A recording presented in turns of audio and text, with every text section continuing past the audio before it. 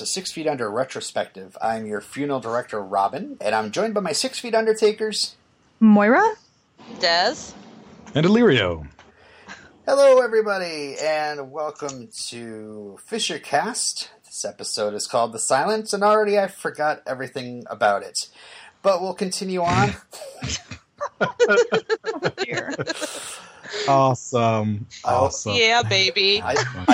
Yeah, baby. I tip my hat to the percentage of the audience that understood that joke. So we want to get this going quick, so why don't we get right into the Darwin Awards, unless you guys have something to say this week? Well, what's all these Sharpie marks on my forearm? Must be nothing. Carry on. Now you're tipping your hats, and I'm not looking at the ceiling. Okay, so God, they never look up.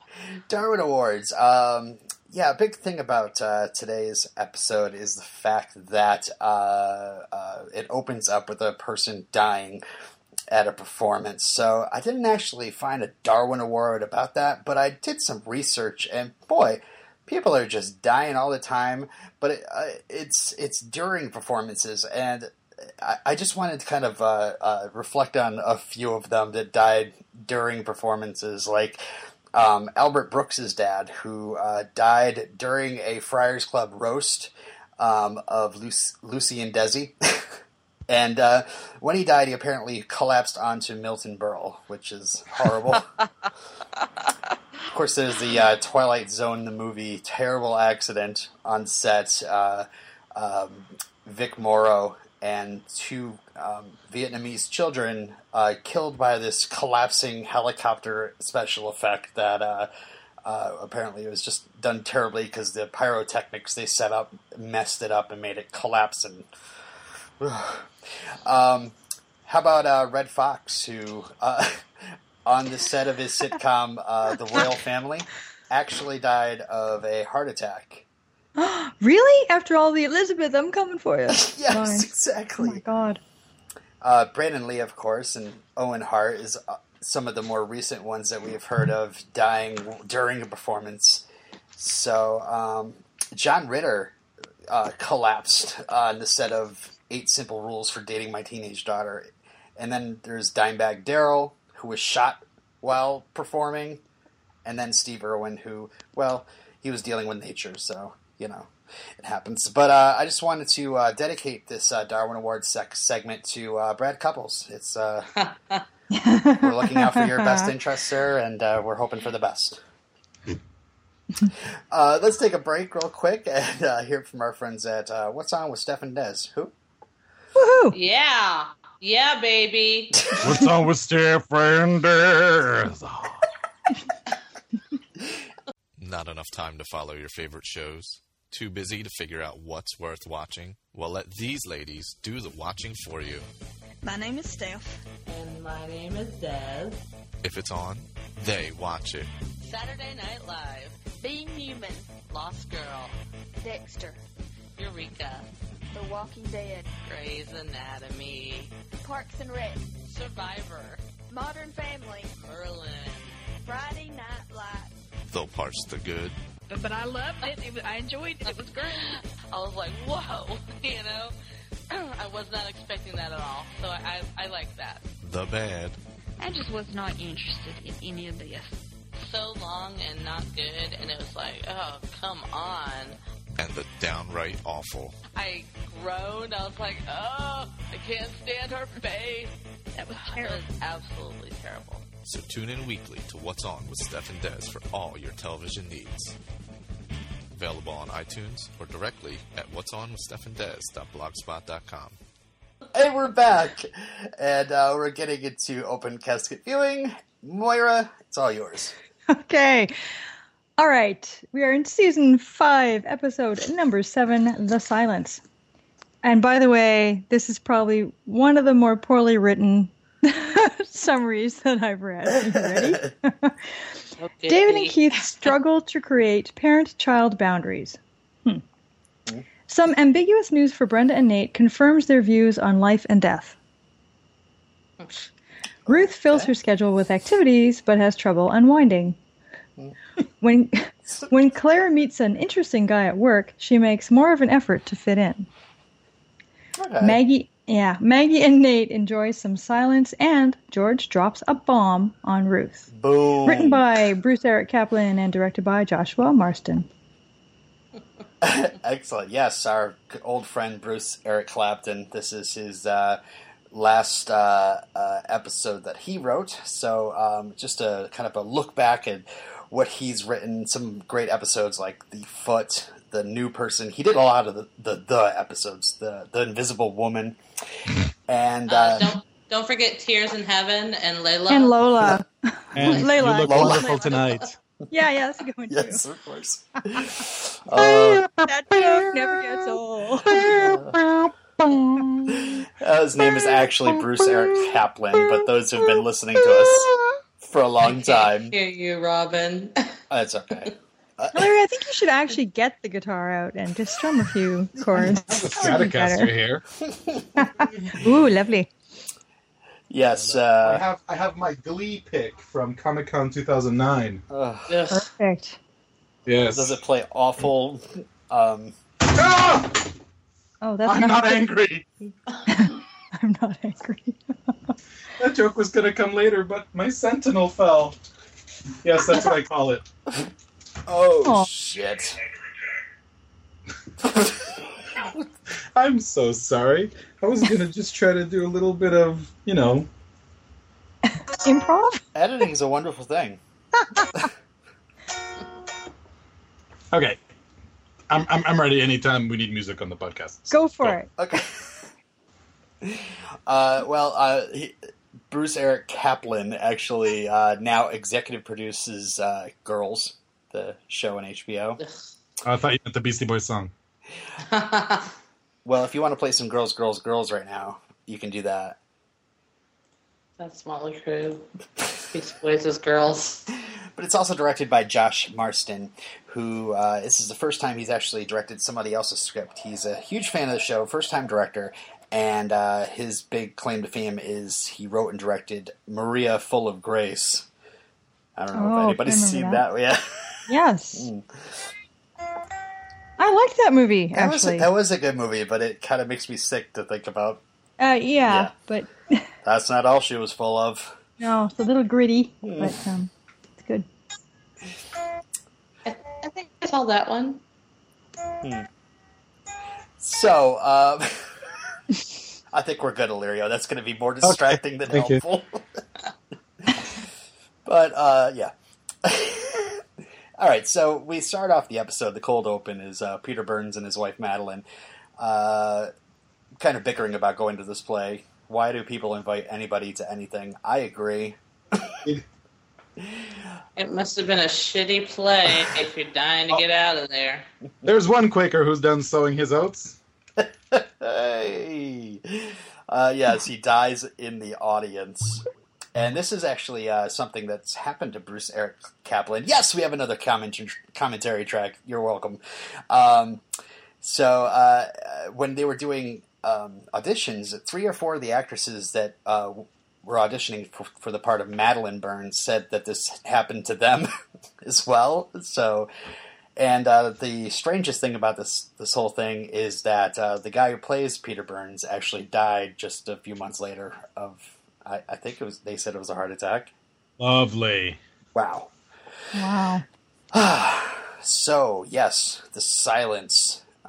They pointed out in commentary that phones and other noises interrupt the silences of this episode, and this episode's all about not being able to deal with inner silence, and also about silences between people.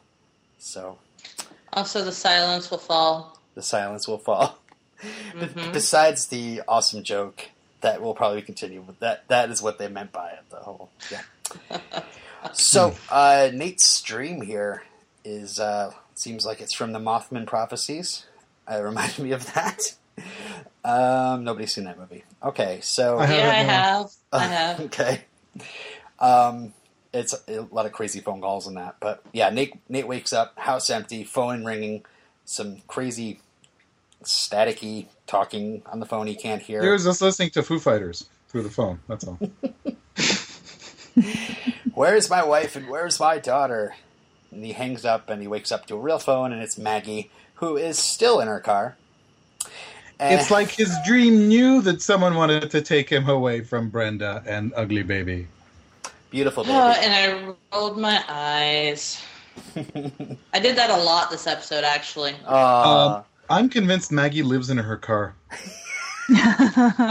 Or, when she calls Nate, she's actually outside his house. Probably stalker. You don't crazy. actually see where she is, Well, yeah. you know, my father, my daughter with the crazy, huh? Keith is missing his sports section. He's also upset that David's not noticing that he's trying real hard to be a good dad. And David turned into a passive-aggressive stay-home mom. There's some laughing from the other room. Look at those giggles of these little kids. Oh, they're so cute. No, they're Gay watching. porn always makes me laugh, Robin. Oh, I love the gay porn.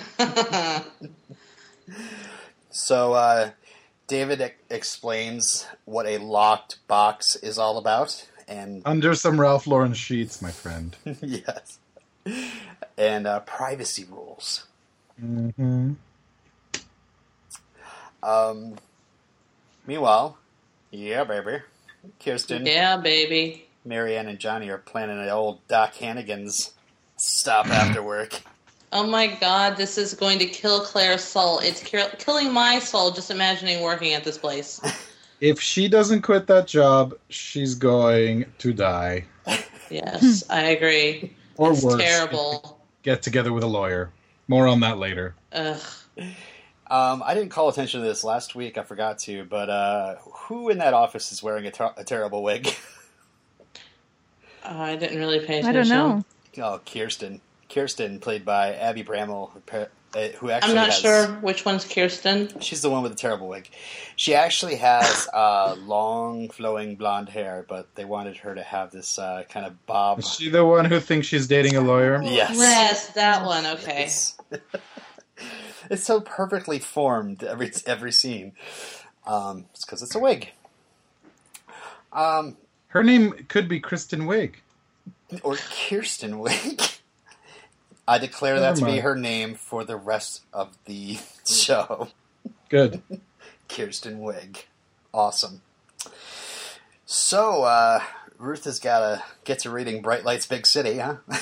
She's very, very happy to be alone. That didn't. I thought the knitting circle scene seemed a bit weird in so much as her friends didn't really seem all that supportive. No. I agree. It was strange the way they're the ones who were urging her to leave George, and then they're all sort of saying, "Oh, well, you know, I guess some people need to take care of people and others don't, and to each his own." And like suddenly they're so, I don't know, neutral on the whole thing. It was odd. Maybe they're those kind of people that thrive on screwing people's life up with bad advice. Yeah. But yeah, and then like when they were talking about the party and everything, they just seemed like nobody was like saying anything. Like it's like, oh, you invited Ruth? Well, I had that reaction. You invited Ruth? Really? The oldest person alive? More on that later. Perhaps they're addicted to the drama, and now that Ruth has escaped her drama zone, they're not appreciating her. Oh, I don't think latest- she escaped the drama zone just yet, my friend. No, I don't think she ever will. Brenda is happily shopping for maternity clothes when Oh. she's interrupted by a phone. Okay, stop. Who here, when saw her face, thought Yes. that Billy killed himself? Oh no, I thought it was the baby, something wrong with the baby, because she already had the miscarriage. Why Why not would fuck this you one call up? her, tell her that was a problem? It's a doctor, duh. But she can't be happy. She can't be happy. It was like, oh, please let it be Billy dead. Please let it be Billy dead. And it wasn't. Aw. No. And just in case you guys are wondering, Rachel Griffiths is actually 4 to 6 weeks ahead in her pregnancy than Brenda is supposed to be. So, Oh, Where and she's listen, supposed to be. for the stage of pregnant she's supposed to be, she looks much huger than she should. yes. I did notice she looks pretty big, but I wasn't sure how far along she was supposed to be. I don't know if they said that. I didn't catch it. Well, you do the tests they're talking about back at that time, you would do around 16 weeks, and you get the results usually around 17 weeks. So, Oh, you know, God, she's not supposed huge. to. I know, it's really dumb. So, what tests were they doing? I mean, They were doing a maternal serum screen test, which is a screen test for Down syndrome, trisomy 18, and spina bifida. Yeah, it's voluntary, and that's all standard, right? Yeah, it was pretty standard even then. It's pretty darn standard now. It's a little bit more advanced now because they combine it with an ultrasound now and give you more information. But yeah. Okay. Yeah. So are the statistics correct though? Because she's like 5%. More or less. If you have the test. Let me start again. For the test to be sensitive enough to actually pick up the abnormal kids, it's all based on medians and averages. Mm-hmm. And so in order to do that, it ends up calling a whole group of people potentially abnormal who in the end will turn out to be fine. So if you have a positive, meaning an abnormal test come back, 97% of the time there's nothing wrong with your kid. But it's so hard to detect these things that's as good as we can get it right now. So yeah, basically the facts are correct. So those are pretty good odds for her. Yeah, I mean, the odds are everything is fine, but they're correct in that in order to, well, just to clarify, for spina bifida, you don't have an amniocentesis to figure out whether or not your child has spina bifida. You have a high-level ultrasound for that. So that's a separate issue.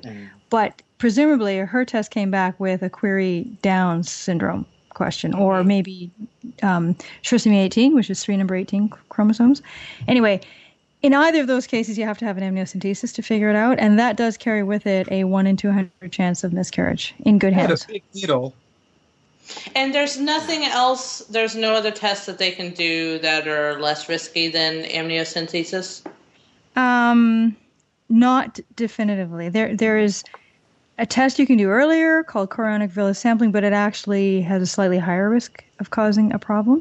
It's either miscarriage or infection. Either one of those things can happen. So basically, it's about a 0.5% chance that something will go wrong. So what about redoing like the maternal serum, whichever test you were telling me? That doesn't help?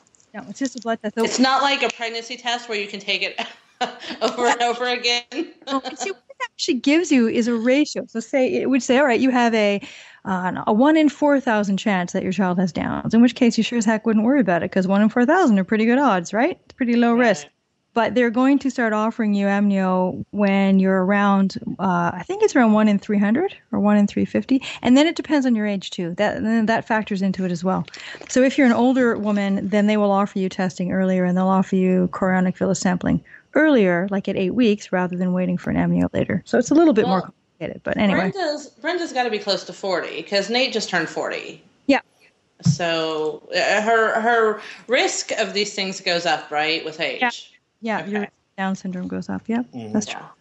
Okay. Well, so she really shouldn't panic. The other thing is, no, she shouldn't panic. And the other thing I would say is that when we offer this testing, from our point of view, it's not about if the kid's abnormal, we're going to abort it. It's honestly more about if there's an abnormality, then it would change how you would proceed in the delivery room. So, for instance, if you knew it was a Down's child, you would then be screening for heart defects because they're associated with Downs, and you'd have a pediatrician in that delivery room. You wouldn't just have the obstetrician doing it, et cetera, et cetera. So, and sure, yes, you might choose to abort. That happens, but that isn't the only. It's not a black and white thing. Right. And I was thinking that was more. It also was to help the parents, prepare for that kind of thing, research. Right. I'm pretty sure if I was in that situation, I would want to know, like Brenda was saying, she didn't, want to do the test, she didn't want to find out or anything, but I would want to know because, there's a lot to educate yourself on, there's a lot to prepare yourself for, in a situation like that. Yeah, but she looked way pregnant. She looked end of second trimester pregnant. So to me, that seemed like quite far along to, abort the pregnancy. When Nate brought that up in the later scene, I was just like, really? I mean, they're trying their best with Rachel Griffin's pregnancy, but she looks so much more pregnant than. Yeah, she's about 28 weeks pregnant, not 18. It's crazy. Yeah. And actually, just for I don't want. I guess we're kind of belaboring this, but from my experience, the vast majority of people when they have an abnormal test do pursue it. I've had a few people not. And that's fine. That is absolutely their choice. But if they get a test coming back reading possibly trisomy 18, because trisomy 18 is not nice. Basically, you carry the child to term, and it usually dies within a week. So in my experience, nobody who's had a positive trisomy 18 test continues a pregnancy. I've never even heard of that one. Is it very rare? Well, it's not uber rare because I've had one in my practice and my partner's had one in hers, and that's out of, say, 2,400 patients. Well, I mean, current number of patients. So it's uncommon, but I wouldn't call it rare. Yeah. Never heard of it. Well, it's definitely a horrible situation for our folks to be put in. I agree. Most of the time, 97 times out of 100 people, the baby's fine. So... You just, when you go to those appointments, you just want to hear happy, healthy, you're going to be fine, everything's fine. And I have to say, I'm not sure if you agree or not, Moira, but I thought the doctor in this situation, for once, the medical field came out all right. She was okay. Really? She was. I didn't find her insensitive at all. Critical of fictional doctors' bedside manners, are we? We've had some doozies. What she did was she didn't ask Nate and Brenda whether or not they wanted an amnio. She presumed, and I didn't like that. Mm-hmm. She needs to get some cash, yo. Yeah, that's the American system. Okay, well, Rico is home for lunch. I just need to say one thing. Yes, Me too. Rico, I can relax myself. Yes. I'm I hope this little story goes down this path. And it did. And I want to say something about Vanessa. Okay. Remember how Vanessa was all like, "Oh, I need a nanny. Oh, I can't do this on my own. Oh, I'm a big fat lazy cow. Oh my God." Every time we see her, she's sitting around reading a magazine or, Food face, right, Des? Yes. We only see her on lunch break, though. Come on. No, there were 3 times this episode. Was she secretly pregnant or something at the time? And that's why they can only shoot her from the waist up or something? I don't think so. I didn't hear anything like that. Well, she was sitting on the couch at one scene where sitting on the couch reading a magazine, and he called her out on it and said that, she said she had all this stuff to do, and she's like, "This is the first time I had to sit down and relax." And I'm like, "Yeah, sure," but even last episode, she was just hanging around on the couch with her sister and not really doing a whole lot. She doesn't do a whole lot. Well, I mean, I'm not complaining, but we only see her a couple of minutes out of each of her days, so. And I'm not complaining that we need to see more, but. At least this one, it was like lunch break, and, later time with Rico. But we got to talk about that later. I can't wait to talk about that. Yeah. Okay. I need to talk about that right away. You have to wait. You have to wait. Show some restraint. You guys wanted me to go linear. Okay, yes. So Ruth tells Claire to stop feeling better than everyone else. Maybe she should go out with her workmates. And Claire talks about how she's not being inspired artistically anymore. And Ruth tells her to hurry up and change for dinner. God. I'm sorry, but you know what? In this case, Claire, you're better than those yahoos at work. Everybody's better than those yahoos. They're the worst. Say a little jealousy on Ruth's part, maybe? I don't know. Oh, God. No, I think Ruth is just being Ruth. Yeah. Yeah, I guess so. So the phone interrupts this conversation, and it's George wanting her to come over. More on that later. Mm-hmm. So David's helping Darrell with homework, and he's terrible This is so at math. cute. This is a cute teen. He's frustrated with Anthony's music, so he rips the headphones off. I'm sorry, did I do something wrong? Oh, he's a whiny baby. God. No. He's been cowed in the past. Give him some slack. I think there's a rant about Willow and Oz that would be parallel to this, but I'll be quiet. We don't want to invoke any. Well, critical emails or anything. I just think whenever parents are pretending to do their kids' math, it's adorable. Integers. I used to know integers. Yep. So David's lover calls. Keith announces that he's going to be. Do I have a lover? Oh, he's so cute. Oh, God. Keith says he's going to be spending some extra time with Roger's kids tonight. David's mad. Then he goes through Darrell's stuff. How many of you think that was that Keith volunteered for that extra time? Yeah. I believe so. Mm-hmm. Yeah. Hey, listen, some people volunteer for extra time with your boss's kids. Some people podcast. What are you going to do? What? Email me later if you want me to edit that out. I'm not angry!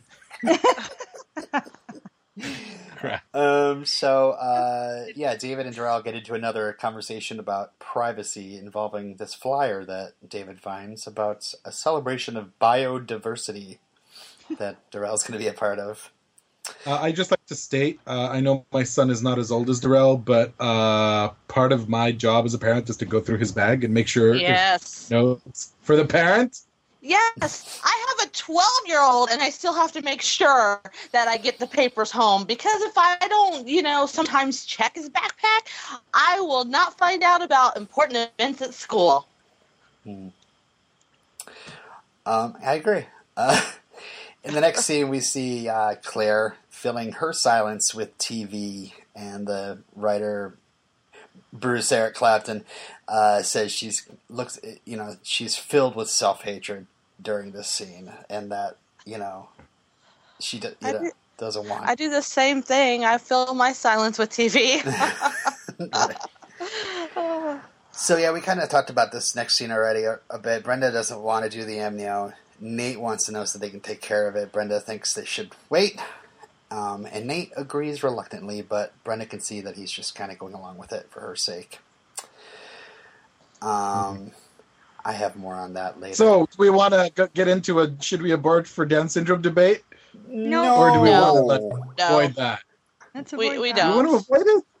Yeah. All right. That was all right. I like 4 pages of notes. Pardon? I mean, You're breaking up. 4 pages of notes, but I guess we won't talk about this. 4 pages. Well, No. if you want to talk about it, but we really don't need to get into a controversial discussion of I have an arguments. idea. You could send us a voice memo, and you could be really strident and excited in your voice memo, and we could play it next time.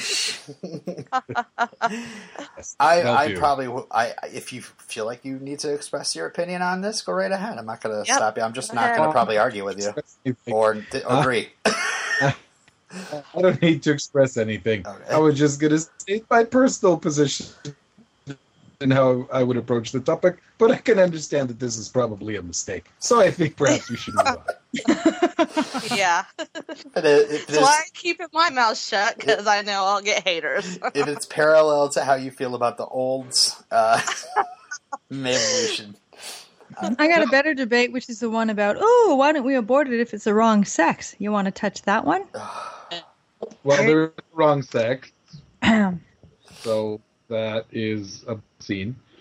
But is there a wrong genetic makeup? All right, let's get back on this Let's get track. back to the show. So, on a different show we'll talk about that. Okay. So David and Keith getting rid of this huge porn stash. How about that? You did this air? That was a shit ton of porn. And That they was had another huge bag in the back of the car. I just think it's hilarious. He tosses the bag, and of course, it spills all on the road by the dumpster. It's awesome. Yeah, I'm just concerned about the lockbox that David was talking about. How fucking is it a treasure chest underneath the bed? Or Treasure chest of porn. Are we going to find out in a later episode that that's also where David keeps his Glock and the kids opted for the gay porn instead of the gun? Not saying a thing. We'll see that in the episode where the little one shoots himself in the head. well, it's just going to get happier from here on out, right? God. Anyway, so yeah, they're talking about whether or not to go to Darrell's performance and whether, So, are we agreed that if you're a parent, you just go? It doesn't matter? Yes, you should go. Yes, you go. Because really your child may say they don't want you there, but you being there, kind of important. This kid has probably had the worst parents ever. Them showing up and showing that they care enough to go would probably be a good step for him, Mm-hmm. I agree. Definitely. I never miss my kids' performances, or if I do, I send my mother. I have never missed one. So Ruth is talking to Rico in the next scene.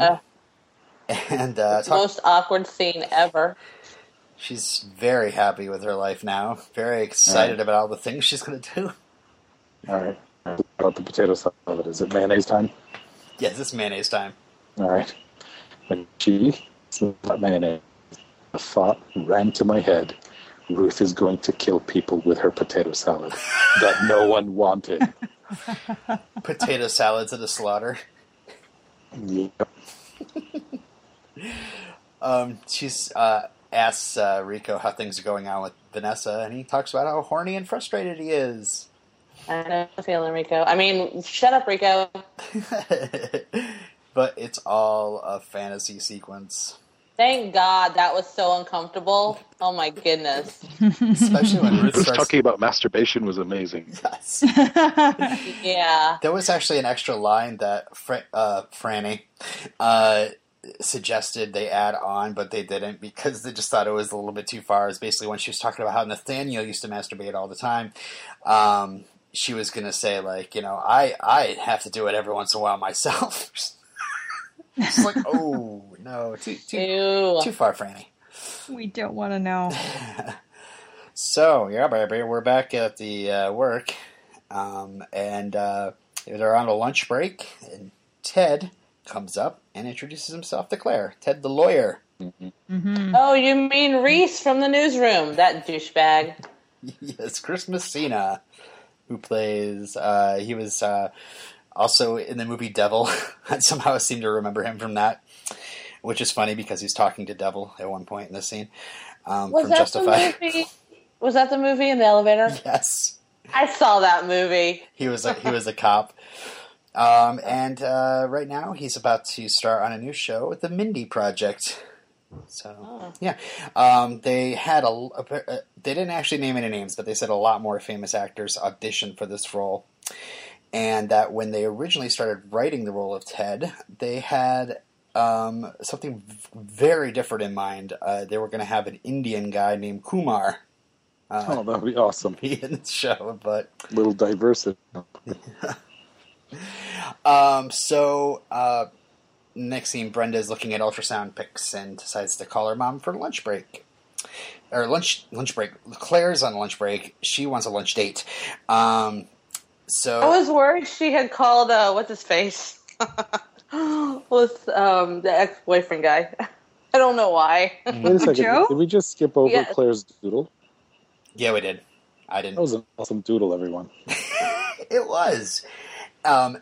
Bruce Eric Kaplan is a New Yorker cartoonist, and during the commentary, they thought it was the director was there. He thought that Bruce actually drew it, but he didn't. And in fact, he's also a previous writer on Seinfeld and wrote the episode where Elaine is obsessed with a New Yorker cartoonist or a cartoon from the New Yorker. So, anyway, I don't remember that one. But anyway, Margaret's cheating on Olivier with some dude from a LensCrafter commercial, right? Indeed. Who's this silver fox? Any observations about his buttocks, guys? No? I didn't notice. Okay. So in the next scene, David and Nate are walking Madeline Burns and Maggie through the parlor. And since they're Quaker, they're talking about this whole silent worship service they do. Really? Maggie's Quaker? Maggie's Quaker. She converted. Yeah, I know, but hey, fun fact about Quakers. They actually believe in gay marriage. Wow. Yep. You mean gay marriage is real? Yeah, apparently. The Religious Society of Friends gave it a seal of approval in 96, or 86, sorry. Wow, 86. It's Yeah. real in Canada, And our society's It's taken real such in a some of the downturn. states. hasn't it? We've gone right to the dogs, haven't we, Illyrio? The gay dogs. I don't even know what that means, but that's really funny. Gay dogs. Poor gross. Maggie asks Nate if something's wrong. We'll be back with them. So I wonder what the Quakers believe about adult rape. I have to look that one up. We may yet find out. Slowest Yeah. homewrecker ever. I know, and she's like the most blah. You know, it's She like is the Eeyore of homewreckers. yes, I don't understand the attraction other than the fact that it's not Brenda. Yeah. Maggie's playing the block on. Yeah. So, at George's swank bachelor pad, he announces that he wants a divorce. And he's fallen in love and is getting married again. Are you fucking kidding me? I know. He's the worst. How long have they been apart? Do we know? I George said 2 months. he has learned absolutely nothing. No. Do you And know how we were? Okay, last episode we were feeling a little bit sorry for him because of the way Ruth treated him.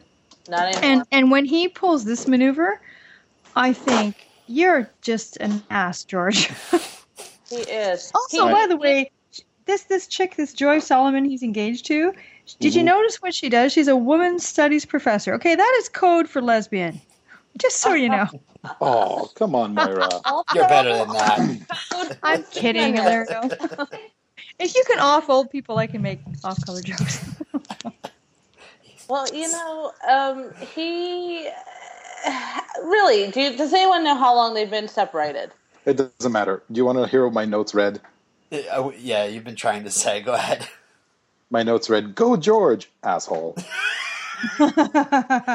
He's so full of shit. He's not in love with these women. He just he's pathetic and has to be with somebody. Apparently, it's probably part of his craziness. No, it's not. It's not part of his damn illness. Or another. He is another just part of his craziness. He is just being a selfish ass.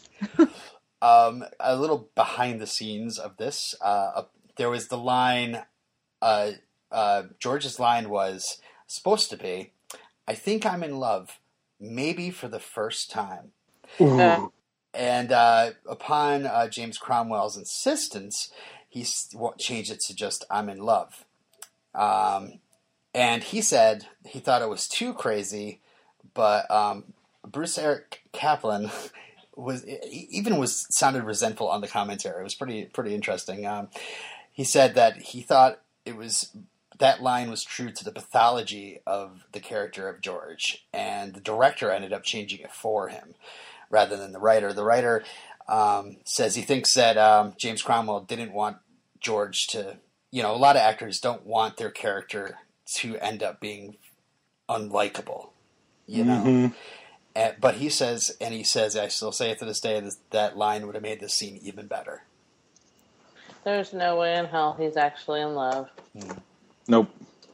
He's full of shit. He cannot be in love with somebody that quickly. He's so full of shit, he's impacted. Right, Moira? I agree. Called lust. Maggie tells Nate that even if the baby doesn't turn out totally healthy, things will still work out because, with her son, Jesse, all those horrible things are going to take away from all the things he gave her. And even at 2 years old, he was still an amazing person. I liked it. Of course, I have my heart breaks for things like this. That's because you've been programmed to feel that way. Okay. I don't think I'm programmed. But see, I don't think I want to go through something like that if you could prevent it, I'm with you, Des. I'm with you. Yeah. Wait, what were you saying, Des? I couldn't. I'm saying it's sad, but and it's a sweet story, and that's great that she felt that way. But I don't think I would want to go through something like that if I could prevent it. Right. We're treading close to that discussion. I'm sure people could guess my views on the matter easily, so I'm not too worried. I don't care if people know. I just don't want to get into a big, long discussion / argument. Oh, no. It doesn't matter. No. Everybody has their opinions. That's fine. No. Yes.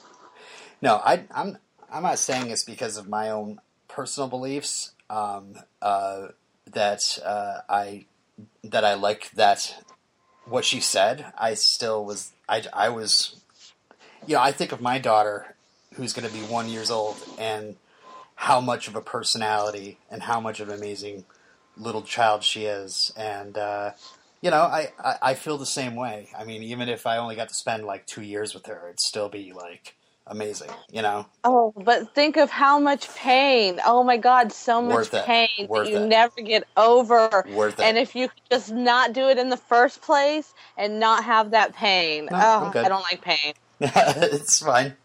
I know, yeah. But hold on, but Maggie's child was healthy when it was born, right? Yes, I think so. Yeah. So there's nothing she could have done to prevent that happening. Yeah. Mm-hmm. And it was a sweet, it was sweet. And it was nice that she gave that to Nate. However, Nate got nothing out of that, apparently. No, because that's not her fault. That's Nate not listening, or I know he took out of it was it was really expensive and cost a lot. and that's when I realized that I didn't know this, but I really hate Nate.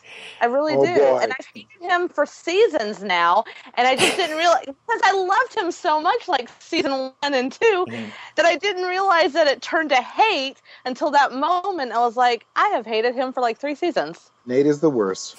Yeah, he really is. Yes, we will definitely discuss how Nate Rico'd the conversation later. Yeah. But we're with Roger's kids advising Keith on why Darrell should have his own space. Okay, I wish that Keith and David could adopt these 2 kids, because they amuse the crap out of me. They definitely win in the precocious category. They are. Yes. A little comic relief is much needed, however, so thank God. Yeah. Claire asked Johnny if she can come along to Doc's. Yeah, baby.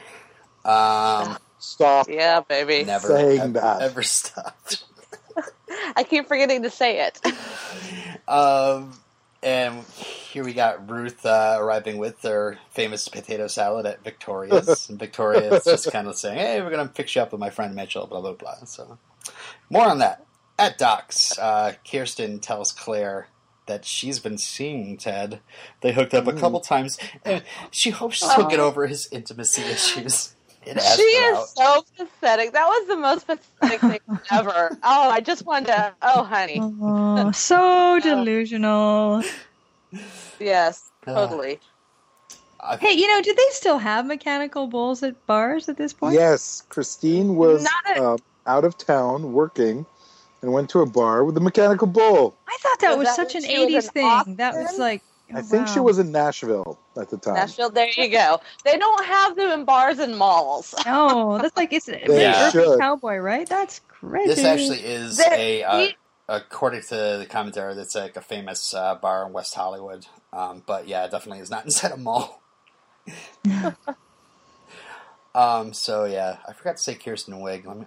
Maybe I have to do this all over again. No, I won't. No. Just kidding. Mitchell tells Ruth, Mitchell, the John Cleese light actor that Ruth's talking to. Yes. Yes! Rather remind me of John Cleese. I was like, is that John? No. Really? Yeah, I had to do a bit of a double take. I thought, wait a minute. Me too. What are people talking about? That looks nothing like John Cleese. I thought he did. I think he does. Nice. Go look again. You're outvoted. I don't need to look again. I know exactly what John Cleese looks like. I've been addicted to Monty Python since I was 7 years old. Oh, dear. Well, I don't know. Maybe the side profile. He did, Robin. Don't listen to Illyrio. He's full of it. He did. That wasn't 5 minutes just now. Yeah. Nobody says yes, it was. Fuck you all. What? I don't know what you're talking about. Illyrio I has paid for resorted. an argument, and this is not an argument. You're contradicting me. I have no idea what you're talking about. This is not an argument. This This is contradiction. merely contradiction. Oh, okay. So, he's telling Ruth about his guest spot in Ghost Whisperer. She doesn't know what to say to that, and who would? So he wanders away. I would know what to say. Yeah? Yeah. Or Jennifer Love Hewitt's breasts as awesome in person as they look on TV. Yes. Cindy comes over to help her mingle, but Ruth explodes. Apparently she's 7 million years old. I love that part. She is so fucking ridiculous. I don't know how long they've been separated, but she's so fucking lonely. Come back to me when you've been single for a decade, Ruth. Kiss my ass, you stupid bitch. This pissed me off. This is my Steph moment. And I said, fuck this show. Wow. She dumps the potato salad in the toilet. Anyone else hoping it was going to back up? Oh, I was waiting for Yes, it. I thought it would. They got some good plumbing in that place, apparently. Yeah. There's a lot of potato salad going down a toilet. So she takes off. Back at Doc's, I can't say it earlier. I was going to yell at me. It's okay. Yeah, baby. Even though it was said like 10 times during this scene in the background. Yeah, baby. I'll do it for you, Robin. Thanks. I'm not scared. Ted tells Claire that he heard that she's an artist and she had an art gallery presentation, all that. She denies it. And he starts talking about how he loves being a lawyer. And, it's just what he's really good at. And he wants to introduce her to other parts of his life. Oh, ick. Sleazeball. So, she didn't take that very well. She tries to get him to come back to the table with her, and he's like, Kirsten Wig. Claire's coworkers are almost as annoying as her art school buddies. We should get a poll up in the group. I'd forgotten about the art school buddies. Thank you. So David and Keith are talking later that night, and he still can't get over the fact that his father was working when he was in Anything Goes as a sailor, and couldn't come to the performance. They had this tradition of getting pie at Marie Callender's, which I thought was only TV dinners, but apparently there was restaurants. There are restaurants. My mom loves the strawberry pie from there. I thought they were just like frozen food, but I don't know. Hold on, we need a Fisher Cast poll. What's that? Favorite pie. Favorite pie? Yeah. Mom, apple pie. Keith said he hates Boston cream pie. Ugh. I'm a lemon meringue man myself. Apple pie. Oh, How American of you. I'm definitely warm apple pie with some nice Vermont cheddar cheese melted over the top of it. Oh, perfection. Cherry pie.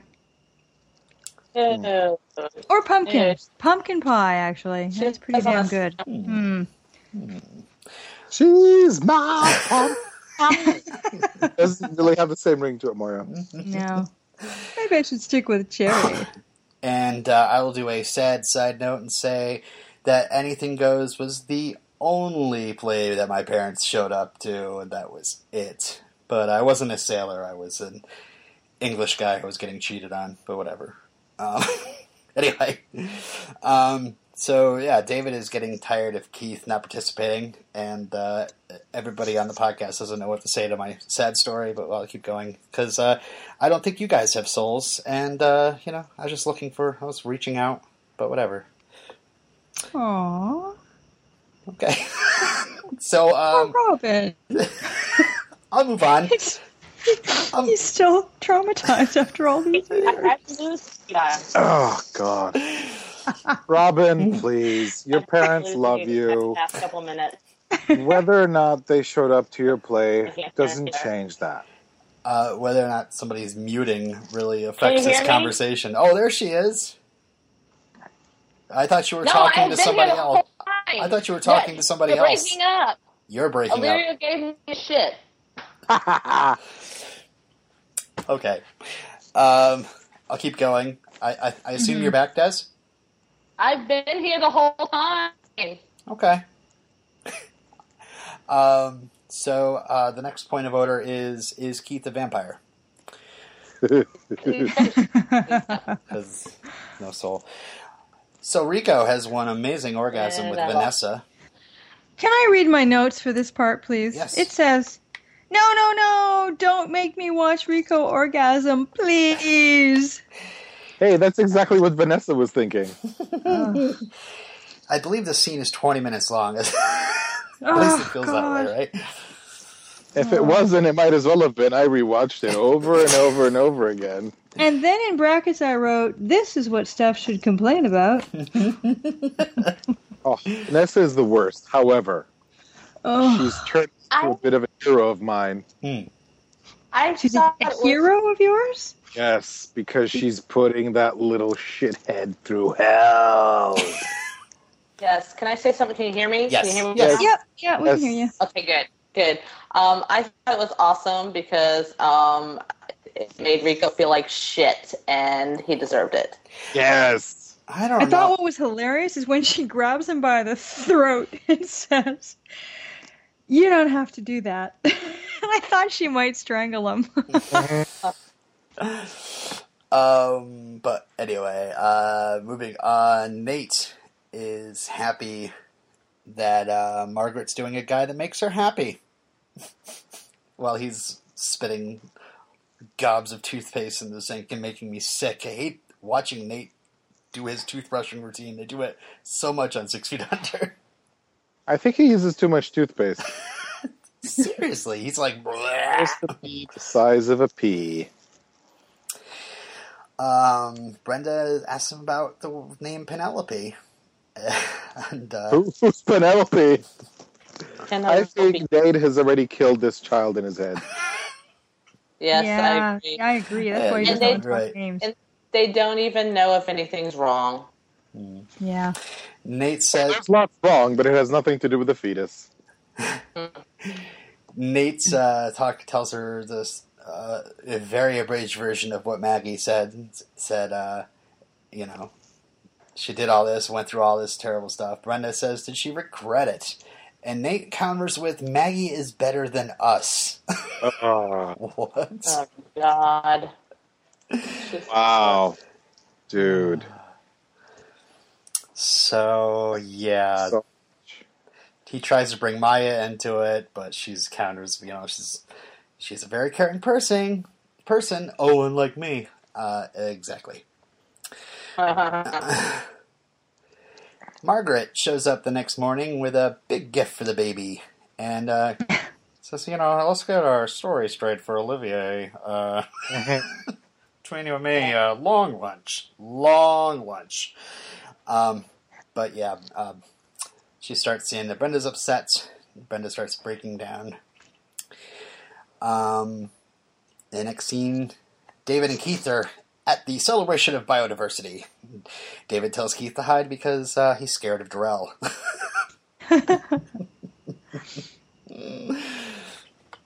Back with Maggie and Brenda. Right. Darrell was a very good tree, Margaret. yes? Darrell Yes, was he wonderful. was a good little tree. All right, good. Margaret says all couples go through this. You guys just need to work as a team. And you think I didn't want to abort you and Billy? God. Throughout this scene, I'm telling myself, I can't believe I agree with Brenda's mom. Behind the scenes, Alan Ball himself was a little unsure about this line, but Bruce Eric Kaplan said, if all the people on television who can say this line, it's Margaret Chenoweth. So that it passed. Mm-hmm. But yeah, Margaret's saying, hey, hello, you're married, be a team, and maybe you should try looking at it from his side. Life is really hard. That Even when was it's the easy. sensible part that she said. Mhm. Although the bit about, of course I thought of aborting you was just, oh my God. Whoa. In the next scene, Ruth confronts Joy Solomon. played by Cynthia Stevenson, who just got done playing Joy Lass on Dead Like Me. Bruce Eric Kaplan wrote this character with her in mind, so perhaps that's why Wasn't she also on Third Rock from the Sun? She might have been. Doesn't she usually play whiny characters? Yeah. Yeah, a little bit neurotic too, I think. Yeah. Like high strung. Yeah. So Ruth is crazy. However, I fully endorse everything she's doing here. Yeah, if she can save someone from what happened to her, jeez. Well, not only that, but I think because for her to get some closure on this, I think she needs to do this. She needs to try. You can play this any way you want to. You could say, it's, whatever, move on. It's not your problem. Leave it to somebody else. It's now her problem.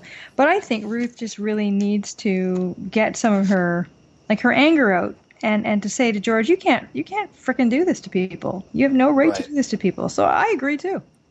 Good for you. I agree.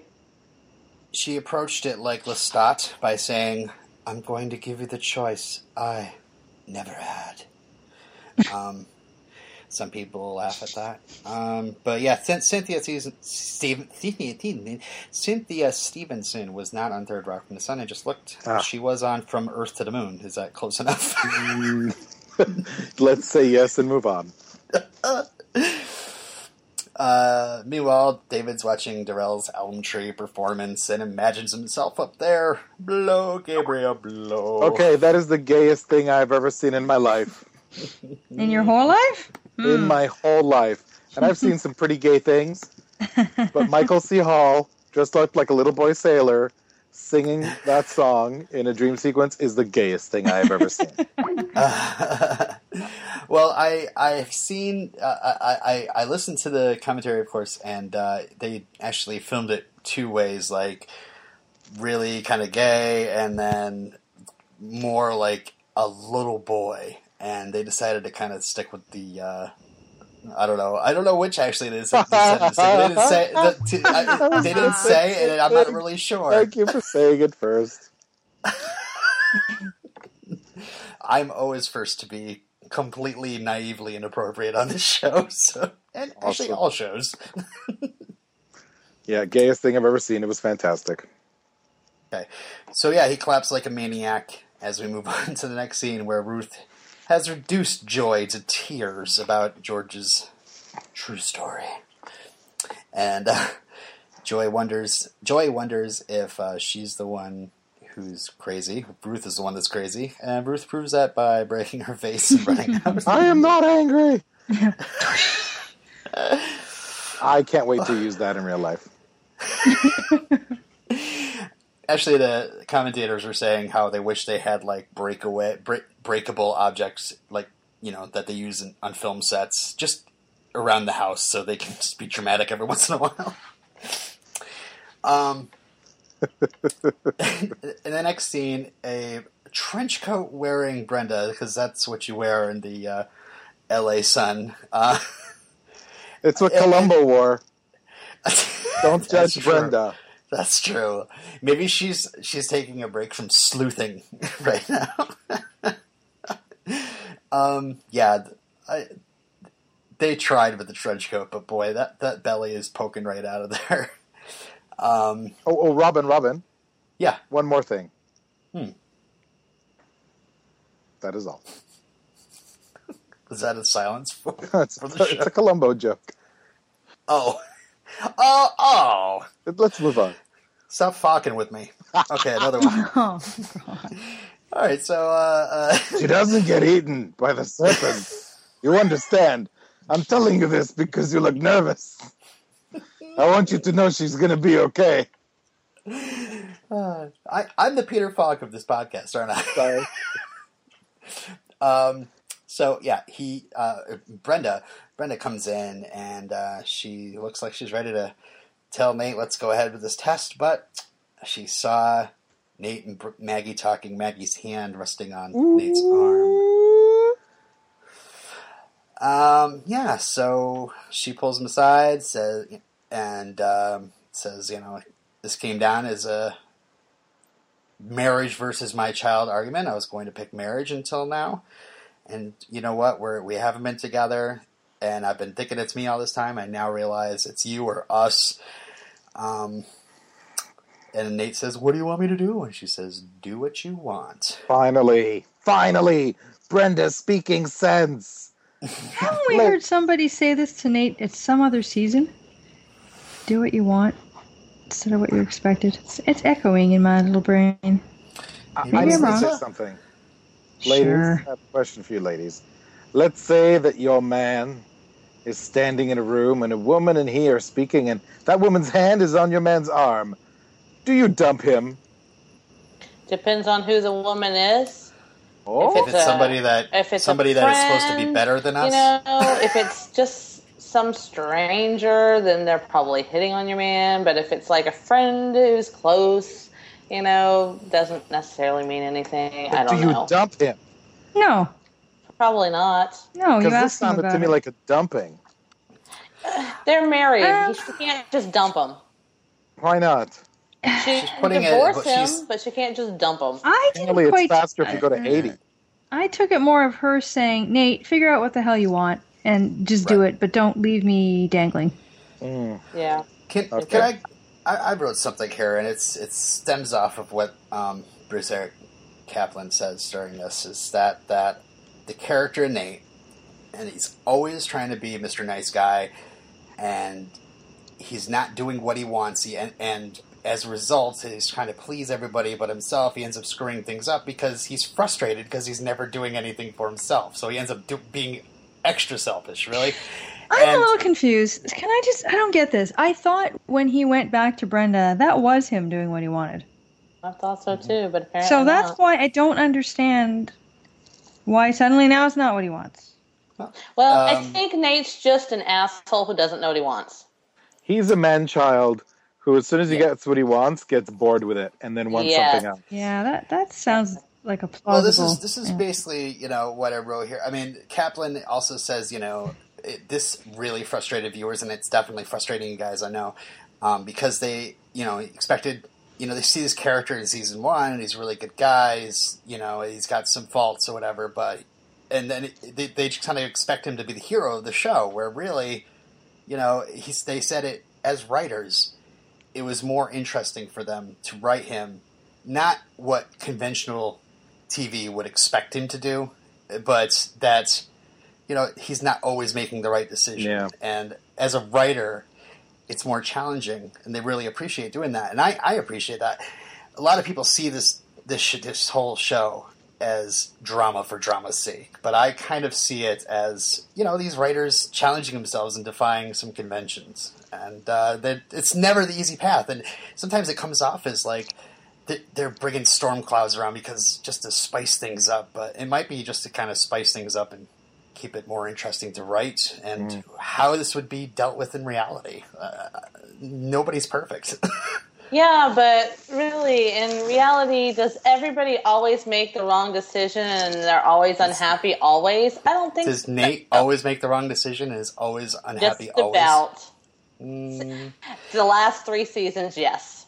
I bring to example of this whole thing is that, like, Claire's dalliances with lesbian behavior, that, on like a normal show, she's all of a sudden, now she's gay, where they wanted to deal with that a little deeper. David and Keith's relationship this entire show has been, some people might see it as drama for drama's sake, but I see it as, I don't know, they're not sad. You just don't like live happily ever after. It just No, but there are occasional happy moments in your life. Yeah, Even we'll see if busy some lives. come. We'll see if some come. I've seen some happy moments on this show. And then someone builds a bomb shelter. No, it's ridiculous. Yeah. So that's my thesis defense, and I look forward to anybody's feedback they want to bring in. But so Claire, the next scene is telling Ted about how she was actually an artist for real, and she feels like it's over, but it seems like it's sort of liberating to her from what she's saying. She has diarrhea of the mouth. It's like she's just going on, and it's like, okay, whatever. But he was asking her before, so now she's like opening up, right? A little too much. Did you guys like Ted's confession about Kirsten Wiig? No, because it felt like a douchebaggy thing that a slimeball does to get a girl in bed. Isn't it better than not saying a thing? No. Okay. Interesting and telling.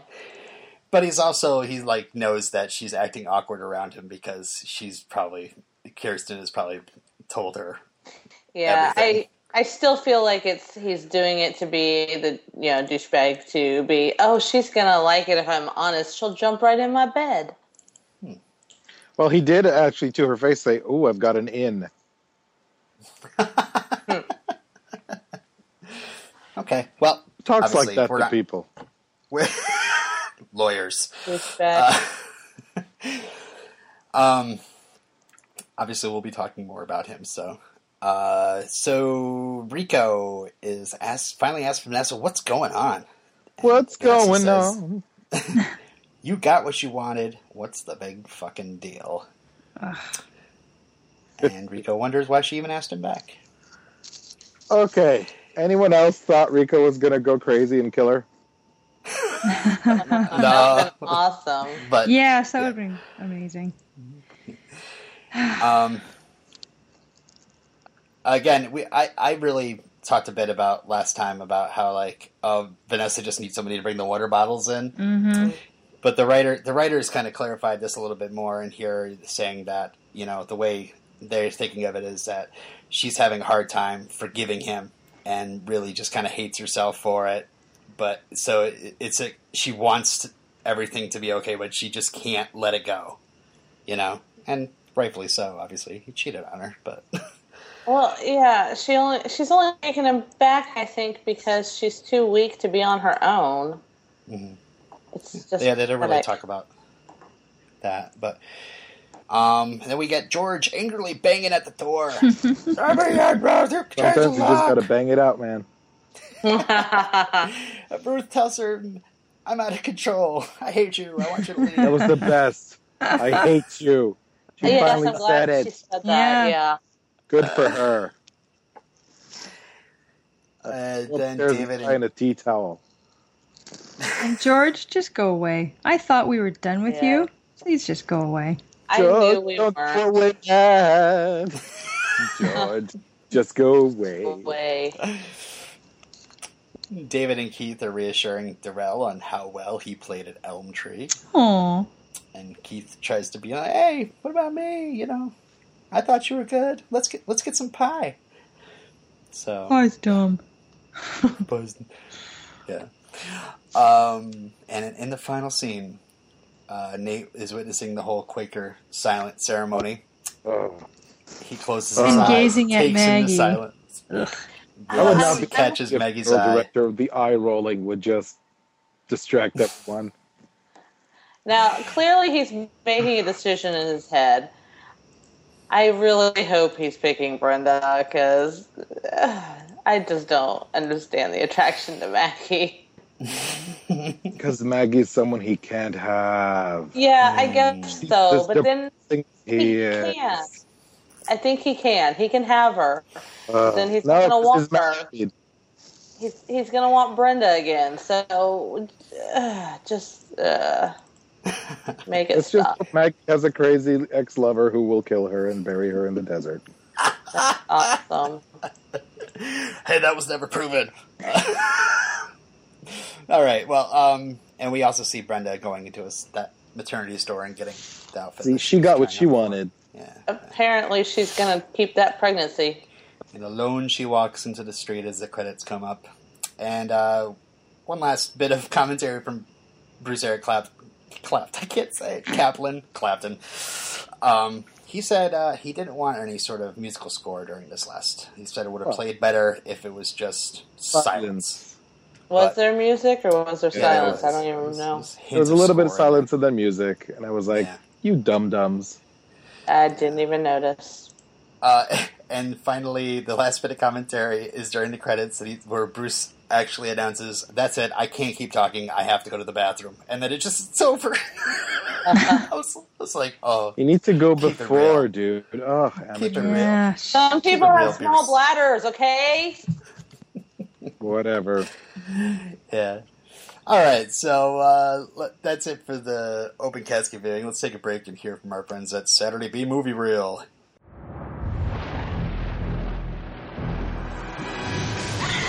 Hi, this is Kevin Batchelder. And this is the Saturday B Movie Reel. Shoot it! Shoot it!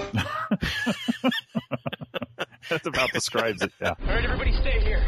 We look specifically at the Sci-Fi Channel's original movies. You know the ones that air on Saturday night. Be known throughout the ages as an instant classic. We need a bigger gator! Limb cutting and blood squirting from... Flying limbs, I called it in my notes. What could go wrong? We look on a regular basis at the movies as they come out, and since there have been over 200 of them, we do go back and look at many of them that are now out on DVD.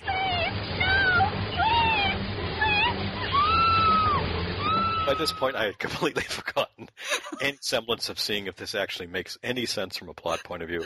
So come on by, get involved, and have some fun. Check us out at SaturdayBMovieReel.com. Our future depends on it. Make it safe. And we're back, and we're going to talk quickly about Fisher of the Week. I'm going to try to wrap this up quick.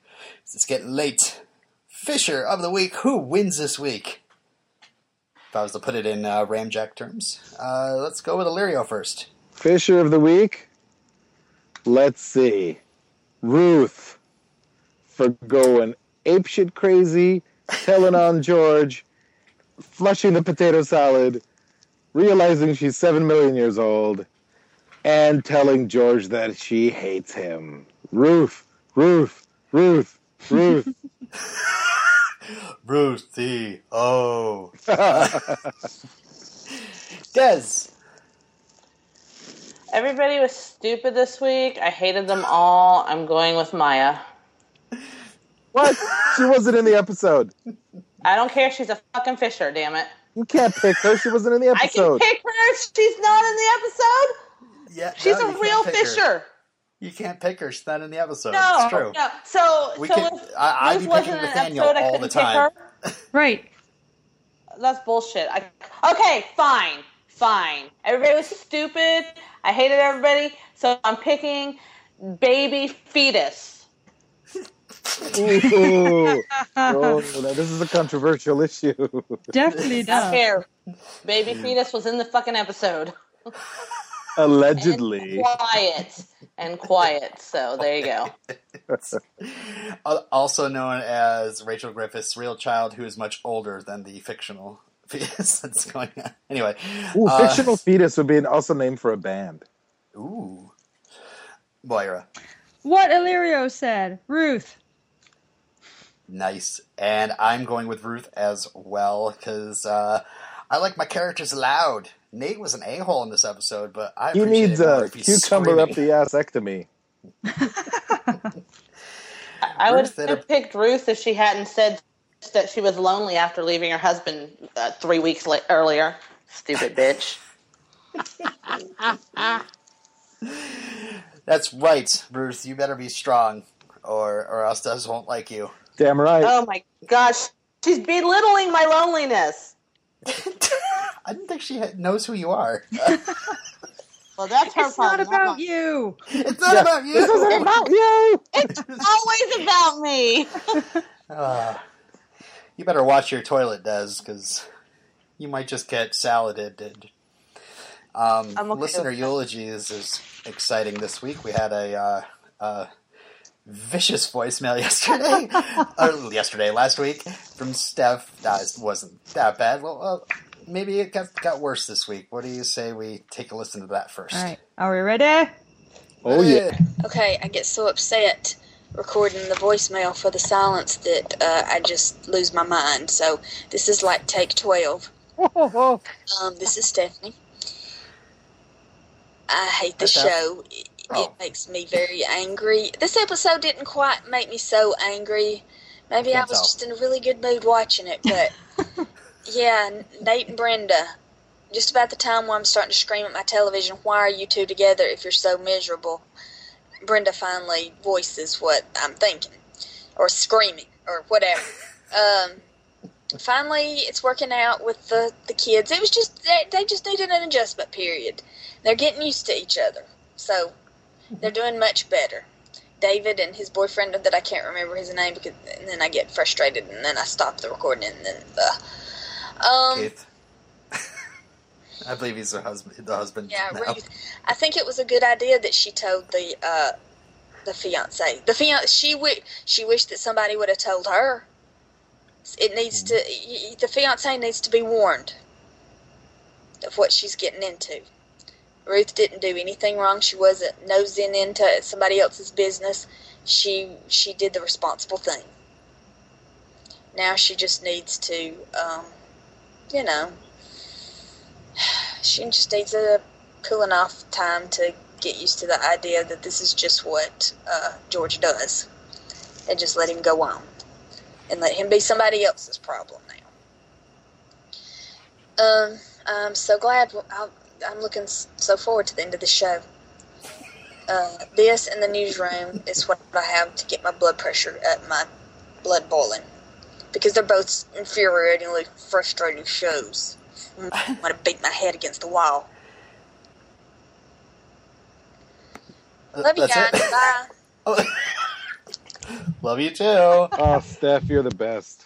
Maybe I'm thinking Chris Messina is the problem. She's getting both him and 6 Feet Under, and as well as in the newsroom. Right, Des? I have no idea what you're talking about. Chris Messina. Could it be Steph's problem?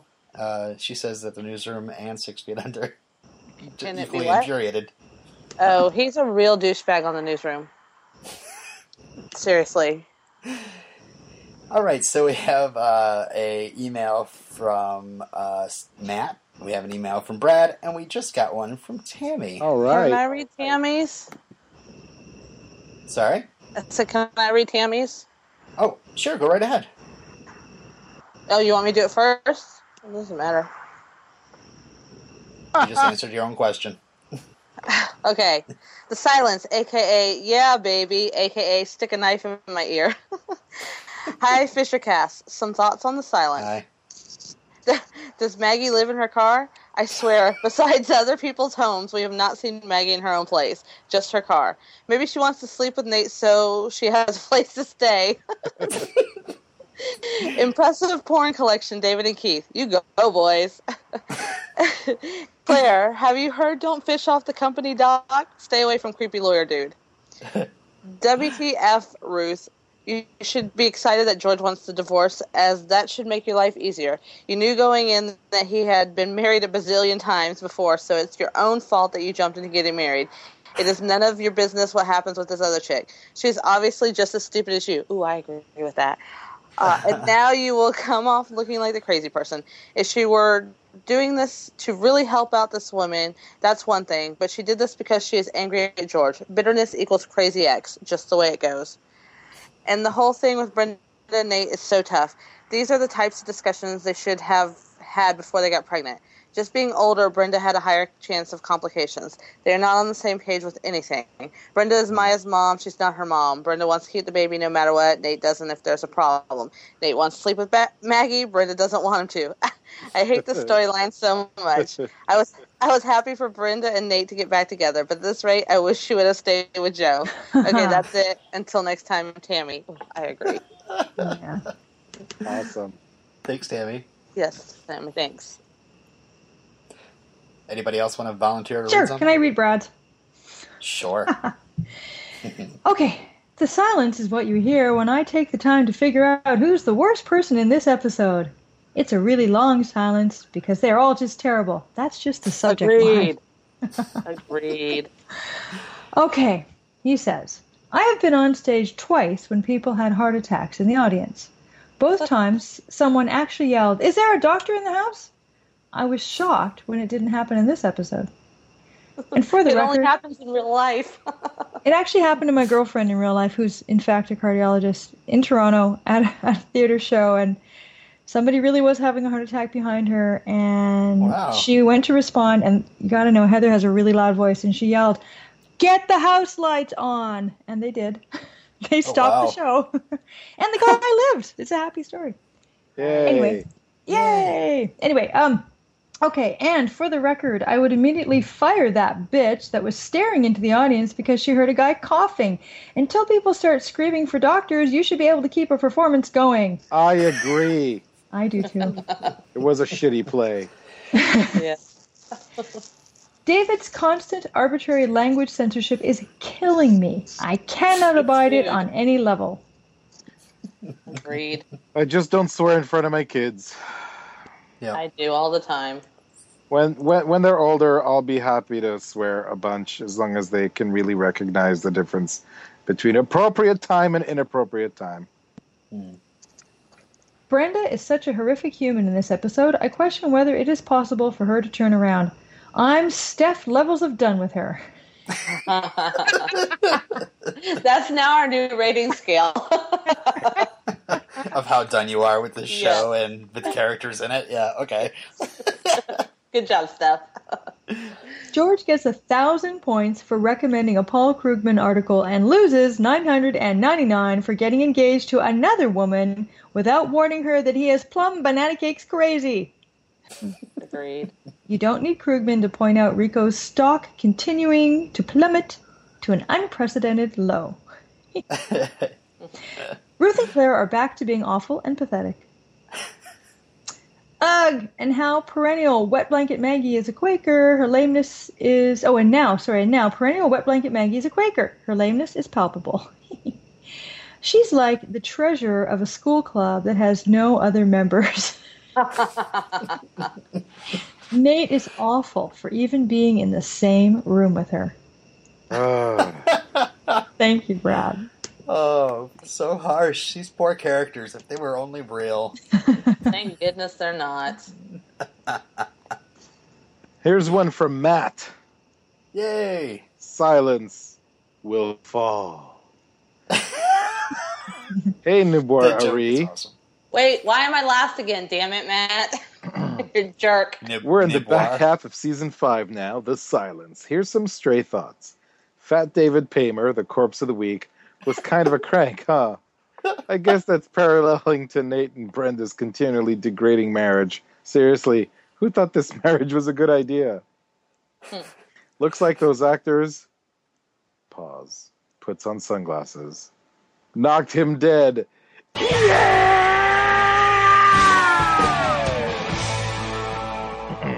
You know the manic pixie dream girl archetype? Maggie is the exact opposite of that. Instead of helping mopey Nate embrace life, she seems to help him focus on his moping. Wow. Holy shit, that is Devil from Justified. Could the phrase, yeah, babe, oh, you tricked me into saying it. Could the phrase, yeah, babe, be... Yeah, baby, yeah! Never be uttered again? Yes, I agree, Matt. I get it that they're making a point with it, but people with annoying catchphrases usually have more than one. I know, why can't somebody go around saying, hey, are you making copies? It's true. It's true. In the last episode, that was me Johnny said, "What's up?" Right? Yeah, that's true. Discmans, remember them? Although at this point iPods were already becoming extremely popular. Oh, Rico and Vanessa, as Homer Simpson would say, boring. That's a lot of porn. Although I guess with everyone keeping it on their hard drives, it makes the size a little easier to reconcile. Not to mention the porn VHS tapes. What the hell is a gyrotonic? Anyone? Moira? No idea. What kind of bullshit trainer thing? Only Margaret Chenoweth would consider telling her children she wanted to abort them is a good idea. Livia Soprano taught her well. Of course, George is engaged again. Ruth, it'd be easier to sympathize with you if you weren't so aggressively unpleasant at every turn. George let you go. If someone wants to make the same mistake you did, let her do it and mind your own business. Was that all in one flush? If so, That is one powerful toilet. I need to sit upon that throne because, wow. That's enough, Robin. Kirsten desperately we don't needs wanna a know. "oh, honey" speech. Fisher of the week, I'll say, is David for ignoring Jarrell's request that they not go to his play and supporting him in it. I'll give this episode 6 out of 10 armpit lickers. Matt. Yeah, David definitely was my runner-up for Fisher of the Week, but it's just the storyline that didn't hold my attention as well as Rooster. Yeah, he was my runner-up too. He didn't scream enough. All right, so last rights. Who wants to go first? I am ready. I will go. I don't want to go with a long-winded explanation. Okay, I gave this one 7 out of 10 tumbling bags of pornography, mostly because I liked Ruth doing what she did, and I think watching Claire try to struggle in the real world is amusing as hell. But the whole Nate and Brenda stuff is, as we've said, just sort of not really fun to watch. So only 7. I really enjoyed this episode, even though the only thing that really brought me direct joy was Ruth telling on George, right? Everything else just made me feel awful, but it was really good, put together well. So I think I'm probably going to give this episode 8 out of 10 cases of Dutch elm disease. So glad I got rid of that rating system. I thought of a new one, but go ahead, Des. Okay, I pretty much hated everybody in this episode, and hated this episode a lot. I did enjoy a couple things, like when Ruth was telling George, she hated him, and when Brenda told Nate off, and there was something else, but I can't even remember. But other than that, it sucked. I'm going to give it 5 out of 10. Yes, sir, 2 bags full of porn. Very nice. And I just want to start off by anti-stepping it by saying, I love this show. This show is awesome. And I really enjoyed this episode. It wasn't a perfect episode, but Ruth definitely was the big moment. And I also enjoy the developments with Nate and Brenda, as painful as they can be. And like I said, with the Ruth thing, with the George announcing that he's getting married again, I couldn't wait to talk to you guys about that. When that happened, I was like, oh yeah, that's right. It's just a big... I mean, it shouldn't be a jaw-dropping moment, but things... You just expect George to be, like, pining for her still, but nope. Moved on. Moved on. Next wife. He's like if I stopped collecting podcast appearances and started collecting wives. It's kind of like that kind of obsession. So I'm going to give it 8 out of 10 hysterical drunken calls from Olivier. So let's bury this bag of gay porn. It's on the iTunes. We have star ratings to raise our awareness. Please just drop us a couple star ratings, comments, compliments rather, in the iTunes would be great. Otherwise, download some Dowdcast and maybe tweet out when you're listening to it. It's a very easy tweet and Facebook feature if you want to let people know what you're listening to.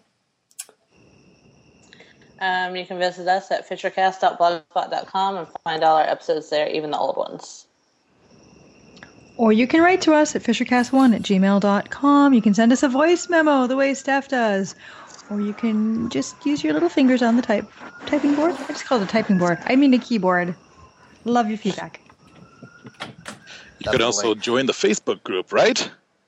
Yes. Everyone knows it's at facebook.com/groups/FisherCast. It's awesome. Yeah. And all the discussion will be there, including the poll that is where you can vote whether you like Claire's art friends or Claire's work friends better. I have a feeling that's going to be a really not too terrible choice. But maybe should it be which group of friends is more awful? Would that be more interesting? Maybe. I don't know. Anyway, Des, where can we find you on the web? What's on with StephanDez.blogspot.com. Awesome. Valerio? Potential Cast, Redemption Cast, Yip Yip, The Last Airbender Podcast, Pausecast, and maybe something new in the future. Oh my god, what am I getting myself into? And you can find Moira riding the mechanical bull at Docks. Yeah, baby. And you can find me on Redemption Cast talking about Angel with Illyrio. That's it for Fishercast this week. 5 episodes left. Next week, your homework is Season 5, Episode 8, Singing for Our Lives. Nice. And we should have a special guest, Claire, dropping in for that one. She requested it. As for The Silence, we therefore commit this episode to the ground. Ashes to ashes. And dust to dust. Dust to dust. Bye. Bye, everyone. I already forgot that episode.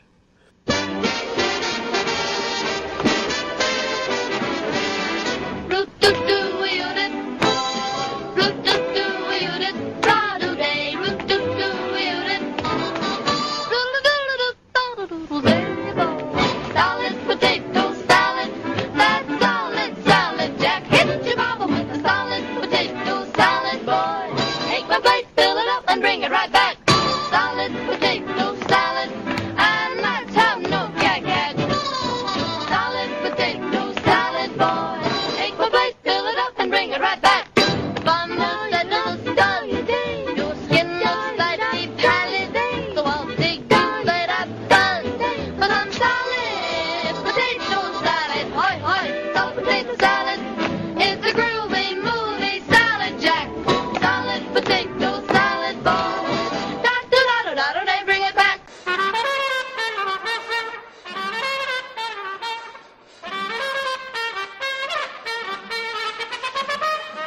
You hear that playing? Sure you hear that playing. You know who's playing? Well, I'll tell you who's playing. Why, it's Gabriel playing. Gabriel saying, will you be ready to go when I blow my horn? Go on and blow, Gabriel. Get on and blow, Gabriel. I was a sinner, I was a scamp, but now I'm willing to trim my lamp. So blow, Gabriel, blow. I was low, Gabriel, low. Low, Gabriel, low. But now that I have seen the light, I'm good by day and I'm good by night. Low, Gabriel, low. Once I was headed for hell. Yeah, I was headed for hell. But when I got to Satan's door, I heard you blowing on your horn once more. So I said, Satan, farewell.